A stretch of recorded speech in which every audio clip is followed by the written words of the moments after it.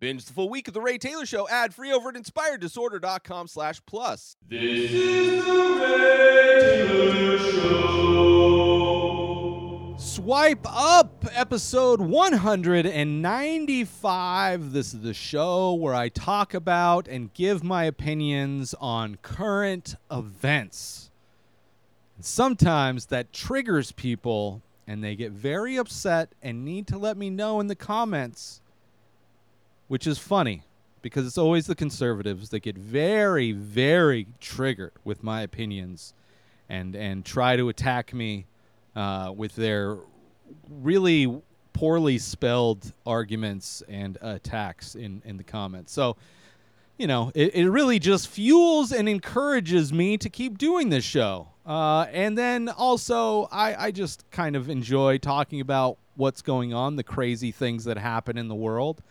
So let's get it started, shall we, with a kind of a crazy thing that's happening in the world. There's a new movie from the Minions franchise, which I have never seen a Minions film, have no desire to, but apparently there's a new one out, which is like a prequel or whatever. This is a franchise that's been going for like a decade, over a decade, something like that. So there are a lot of kids that have grown up with the Minions franchise, and there's a trend that is happening, a TikTok trend, of gentle minions, which is kids dressing up in formal attire, going to a screening of the new Minions movie, Minions: The Rise of Gru, and apparently causing a lot of trouble while in the screenings, and there are theaters who are banning people from purchasing tickets if they're wearing formal attire, which is crazy. If you are wearing a suit to go see the movie Minions, or any movie, I would imagine, especially in a group, from all the things that I've seen, it's like large groups of kids. I mean, you think of the past. You think of all of the movies that have kind of done similar things, right? Obviously, Star Wars, huge. People dressing up as Star Wars characters. Harry Potter, kids dressing up, adults dressing up as Harry Potter. Marvel movies, people dressed up like Marvel characters. I remember going to a screening of 300 when that was a movie out in theaters in San Diego, a lot of big college town, so there was a lot of college bros dressed up like dudes from 300, right? With authentic six-packs and everything. I was not one of those people, but they were there chanting, "This is Sparta," before the movie starts, right? You had, during The Matrix in the 90s, you had people dressing up like Neo and Trinity and Morpheus. But generally, those people go into those movies and are pretty polite and enjoying the movies. I mean, they'll probably cheer. I would imagine the Lord of the Rings franchise had similar things. But generally, the people going to those movies are respectful of the movies. And from what I've read, the reason why people are being banned, these gentle minions are being banned, is because they're going in and they're like clapping throughout the movie. They're yelling and cheering and sometimes throwing things at the screen. So being very disruptive. Now, I don't know if the character Gru. I mean, he seems like a bad person, I guess. He's the bad guy. I don't know.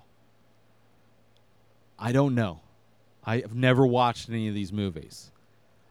But on first glance, I was like, why would theaters be against this? This is like a thing that I would imagine is... I mean, these are large groups of kids, like 30 kids, all dressed in formal attire. So privileged kids who can afford formal attire to go to a movie.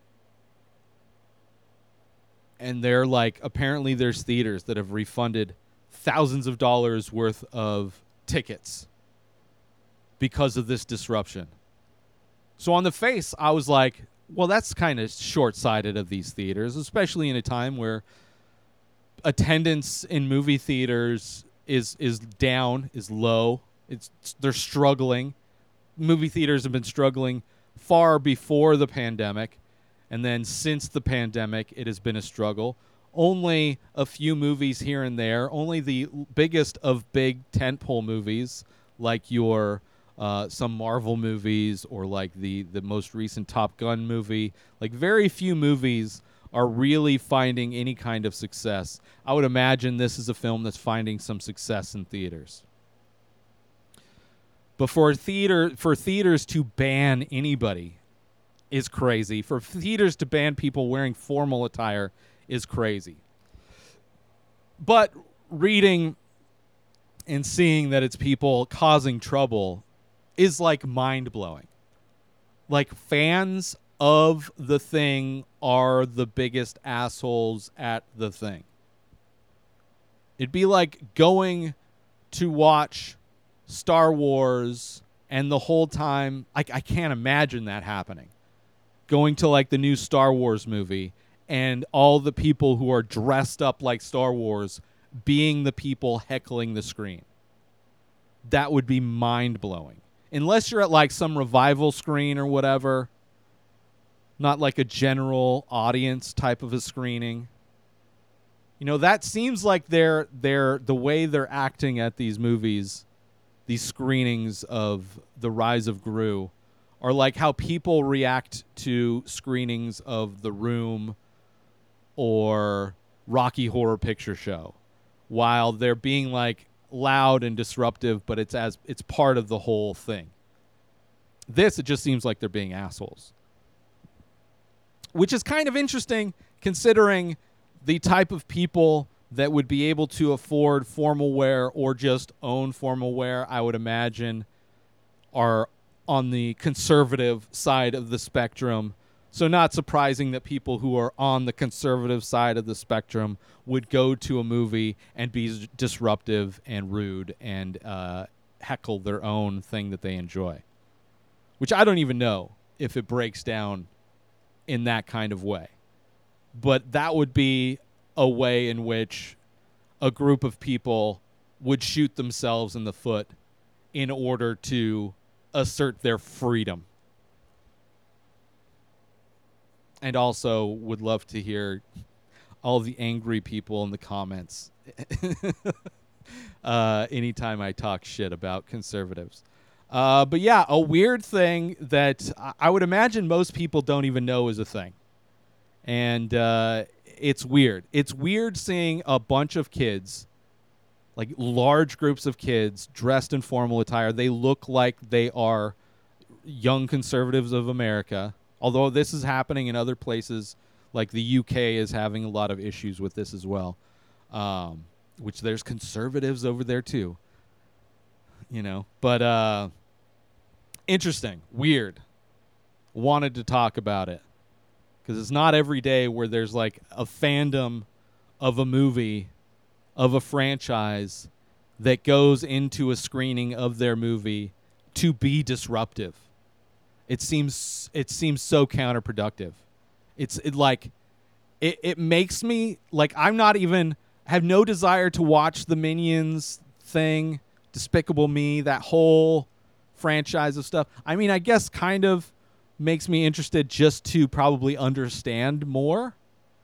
But at the same time, if the fans of that thing are assholes, it doesn't make me want to support that thing. It makes me interested to like learn more and discover why, you know, but it's so weird. So weird. Anyway. And now a quick word from our sponsor. Now you can wear The Many Faces, original art by Ray Taylor. Select pieces from the ongoing series of abstract ink paintings. All products made with high quality materials, made right here in the USA. Go to inspireddisorder.com/TMF merch to browse the entire collection and save yourself an extra 10% when you check out by using coupon code RTSTMF. So once again, go to inspireddisorder.com/TMF merch and save 10% when you use coupon code RTSTMF. And now, back to our show. Let's move on. Daniel Trachtenberg is the director of an upcoming Predator film, a prequel film called Prey, that will be hitting Hulu in early August, I believe. And he did an article here for, what is this, Empire Magazine, and it's talking about his decisions that he made for making this film. He is the director of 10 Cloverfield Lane, which was one of the related films in the Cloverfield universe of films, of monster, alien type films. And one of the things that he mentioned is he likes the creative restrictions that he had from working on 10 Cloverfield Lane, the restrictions of the movie taking place in one location. And in this movie, the restrictions are there is very little to no dialogue in the entire film. That most of this story is being told with the actions of the characters. The main character, who he describes as somebody who would have been a sidekick in any other movie, is the lead, and it is a female warrior of a Native American tribe. I forget exactly. He mentioned was it Cherokee or, let's see, does it say what? I'm sure, I know it does say, but damn it, I should have looked that up. But they went to Comanche. So it's a female who is becoming a warrior in the Comanche tribe, which is obviously rare. And they used, one of the producers is Native American. They used people to make sure it was authentic, to show respect to the Native Americans, to the Comanche within the movie itself. And apparently, so the way they did it, despite there being very little dialogue, the dialogue was recorded in English. But there will be a dub track that will be in Comanche, which I kind of wish it was the other way. The very little dialogue, they should have had it Comanche with subtitles and then had the English dub available. But apparently the way they did it and with the technology is that they were able to, because there's so little dialogue or so little words in general spoken, that they were able to make the words that are used in Comanche line up with the mouth movements of English. So the things that they say apparently are different, but still work within the structure of the movie, but also look good. So as Dan said, it's not going to look like an old 1980s kung fu movie. It's going to look like they're actually saying those words, and there's probably not a lot of it. I would have preferred the reverse. Have them speak like the same way What's-His-Face did with the that one movie. That one guy who did that one movie. The guy that everybody hates. The guy from Mel Gibson. He did Apocalypto. And it was I think even Passion of the Christ were done in I think Apocalypto may have been a made-up language, may have been an authentic language. Either way, both of those movies used those other languages and had subtitles. I would have liked this movie. I'm still excited for this movie. I think it's interesting. I think the fact that most of the storytelling is going to be visual, I think is amazing. I also love the idea of restrictions on the creative process. Because when you're creating things, there are infinite possibilities. There are so many tools at your disposal when making anything. So anytime you can place restrictions on that, it kind of gives you a framework to work within and allows you to focus your creativity on fewer things, which will make those fewer things even better. Which is something that, at least in film, the Dogma 95, which is a set of guidelines of restrictions that was made by filmmakers as a response to Hollywood's obsession with CG, an obsession with big budget, an obsession with visual effects, to kind of force directors to do everything as authentic and in camera as possible. And while doing that, the idea of that is to allow the filmmaker to be creative in all of the other ways that aren't held back by those restrictions. So I appreciate that. I'm a fan of Dan Trachtenberg from way back when he was a host of the podcast, The Totally Rad Show, one of the first podcasts I ever started watching that introduced me to, the Slash Filmcast, which is now the Filmcast podcast, which is my favorite film podcast. But I've been a fan of Dan as he becomes a man, as he becomes a director, not only with 10 Cloverfield Lane, but the high anticipation of this film, which apparently was supposed to be made before, but of course COVID, so it was pushed back either way. The Predator franchise I would like to dip into as well, so when this movie does come out, I will be reviewing it on the show, and I will probably be doing a top 5 of the Predator films, which they're fun. There's some that I haven't seen. There's some I haven't seen in a long time.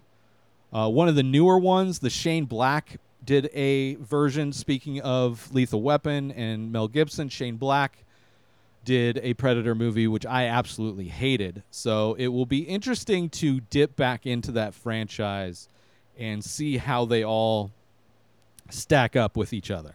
I have high hopes for this one. I have high hopes for this one being high on that list. So fingers crossed. Also, Dan Trachtenberg directed the very first episode of The Boys, which is a great show that I will be reviewing next week, season 3 of next week. He did the pilot episode of The Boys many years ago, which is a great show, a great episode, a lot of visual effects in that episode, which are well done, and he's a great director. So I'm looking forward to see what Dan Trachtenberg does with Prey, movie coming out, I believe early August on Hulu. Let's move on to Sacha Baron Cohen, one of my favorite comedic kind of a hidden camera prank type style of movie maker. At least my favorite movies of his are those that employ that kind of him being in disguise doing things, like Borat and what are the other ones he did? That other one. I'm blanking on the other movies he's done where he's in costume. But Borat 1 and 2 are great. He also did a show which I think was a Showtime show called Who is America, which is a great show. Same thing, him doing different costumes, exposing how disgusting America is, very similarly to what the Borat films did. And this one, in one of the episodes, his character had developed a technology that would expose pedophiles. It was like a metal detector, but if you waved the wand over somebody who was a pedophile, it would detect you. And he was in an interview with Roy Moore, who was was he congressman or something like that?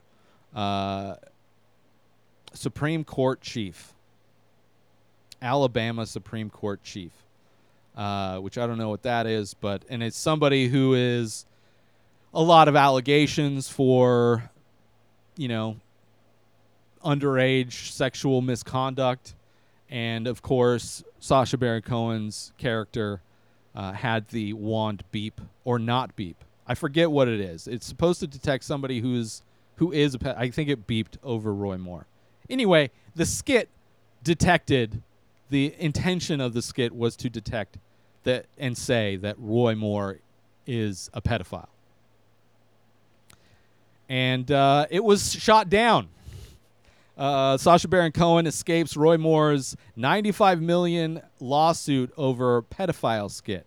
Let me read this. On Thursday, former Alabama Supreme Court Chief Justice, a judge, Roy Moore saw his $95 million defamation lawsuit against Sacha Baron Cohen rejected for the second time.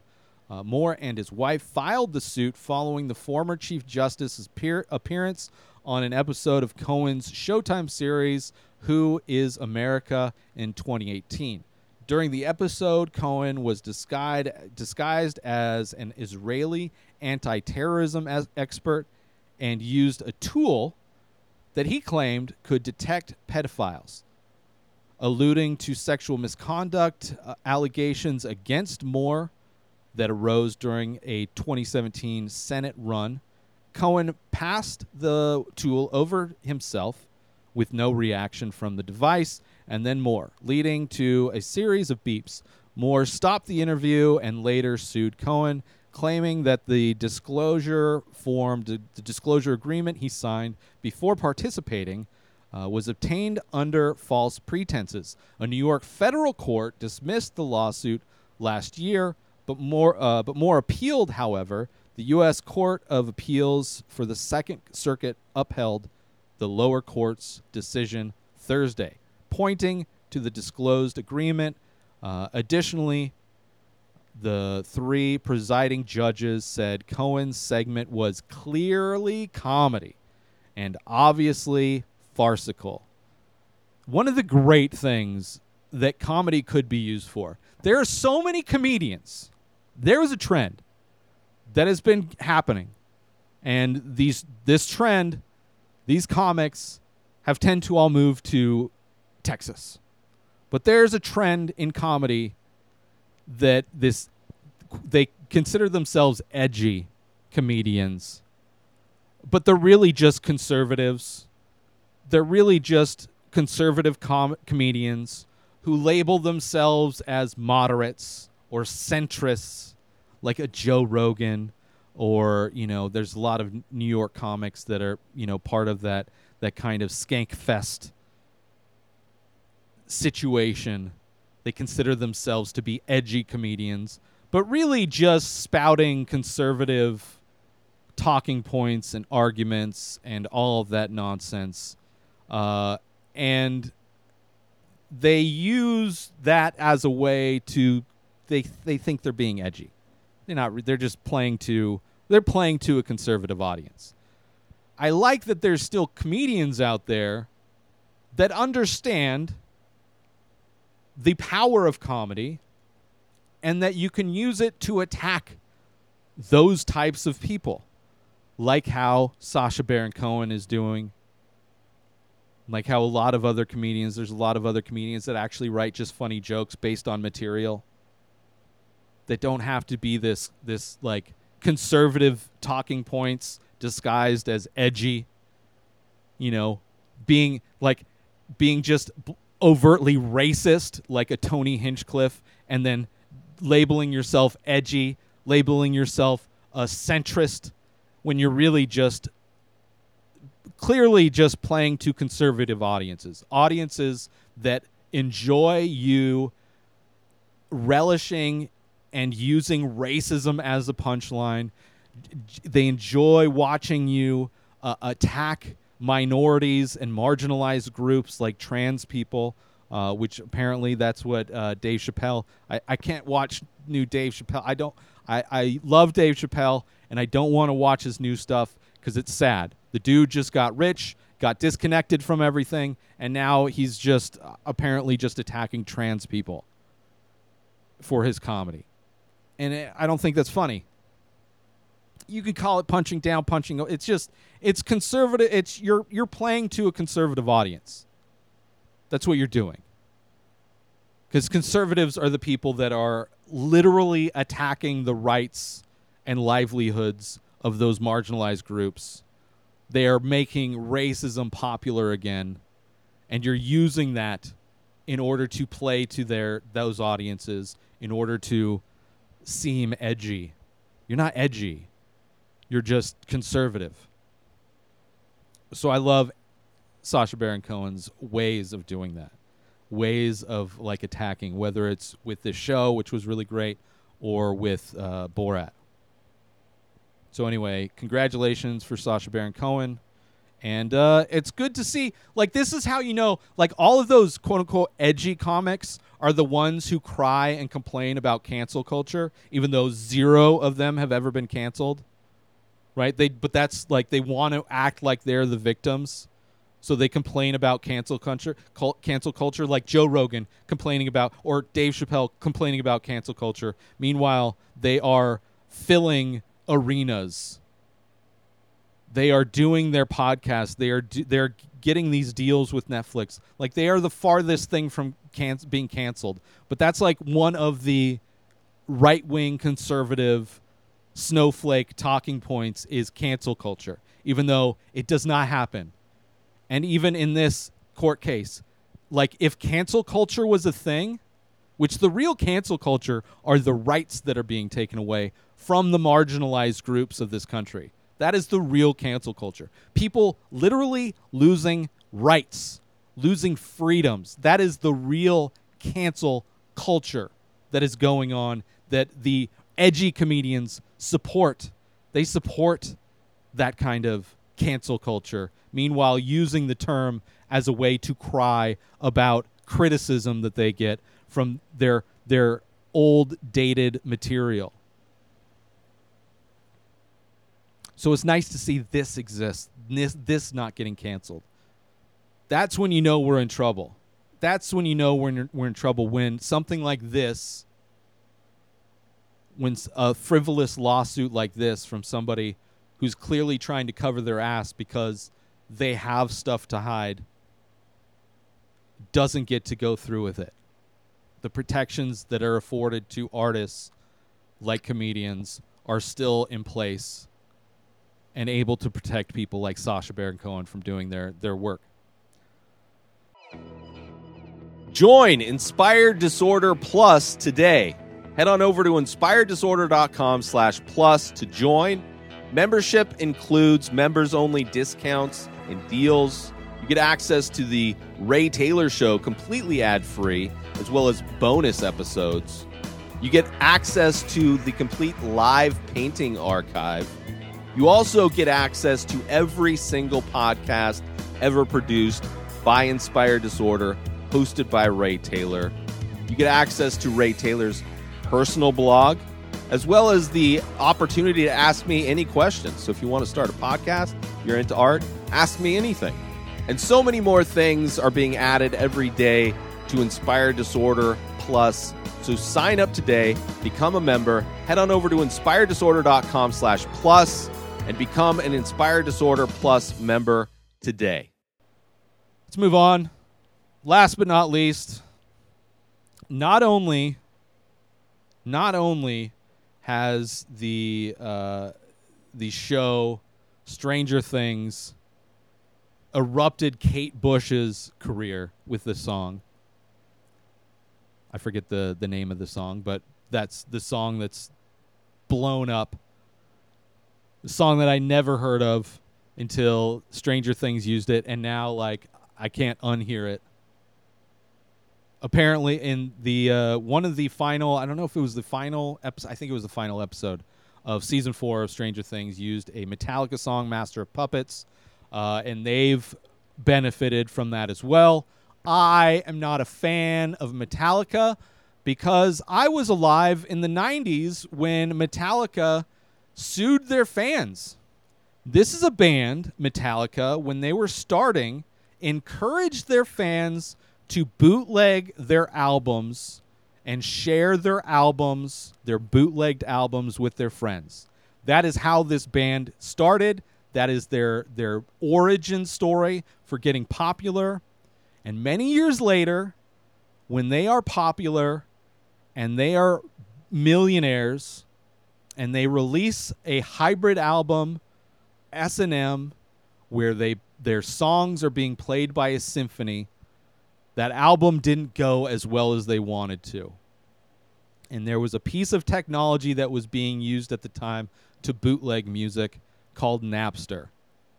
So Metallica, who benefited from and grew their audience from encouraging their audience and their fans to bootleg their music, now that they are millionaires and disappointed with the reception of their gimmick album, which I enjoyed. I thought it was interesting listening to Metallica music being played by a symphony. But they blamed the lack of success on Napster. Meanwhile, Eminem breaking records. Same year. So it's just they expected to make more and they didn't on their gimmick. And so they decided to sue their fans. The only people that would be bootlegging their music are people that can't afford it but love their music. Those were the people that this band Metallica decided to attack and decided to sue. So I don't really care about Metallica. You know, I think they've definitely made some good music. But as far as greed is concerned, as far as how they treat their fans, how that's concerned, I don't care. It's disappointing, actually, that they are making money on a technology that came from Napster. The ability to download and stream music was pioneered by a technology known as Napster. This band is profiting once again because their song was used. And this is a band that used to be very against their music being used in like soundtracks and for marketing and things like that. But again, in the 90s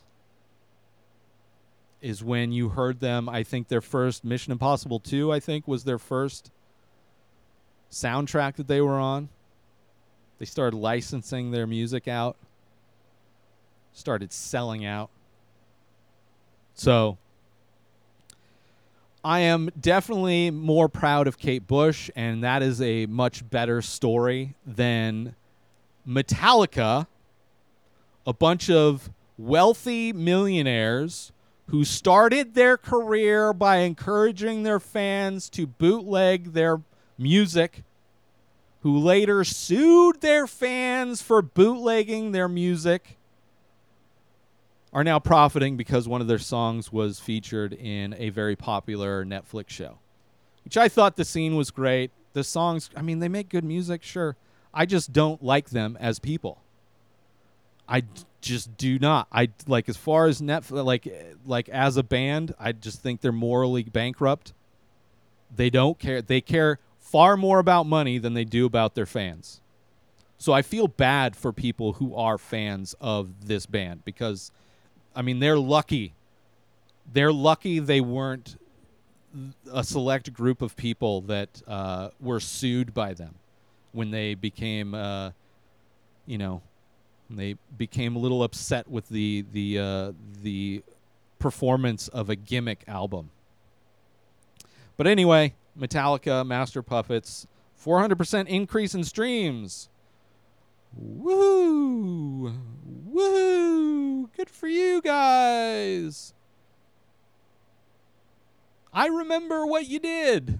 I remember how you started. Horrible. Like, I'll never pay for. I just don't listen to them. I mean, yeah, have they made good music? Sure. I don't really listen to that. I never was really into metal. There's some of their songs, sure. But I'm not going to support them in any financial way. I'm not going to applaud their continued success after how they treat their fans. No. So anyway, let's do some shout-outs and get out of here, shall we? Shout-out to ABC News. Shout-out to Danny TRS. And shout-out to Now This News. But most importantly, shout-out to you. New episodes of The Ray Taylor Show come out every single day. Subscribe on YouTube and everywhere our podcasts are found. Binge the full week over at InspiredDisorder.com/plus. Buy Ray Taylor Show merch over at InspiredDisorder.com. And follow the show on Instagram at Ray Taylor Show. Have a wonderful day, everybody. Peace out! Today is the day where you wake up and you realize that everything that you've been dreaming about, everything that you've been wanting, every goal and wish and hope that you've ever had can become real. Dreams can come true. What you manifest in your mind, you can bring to reality.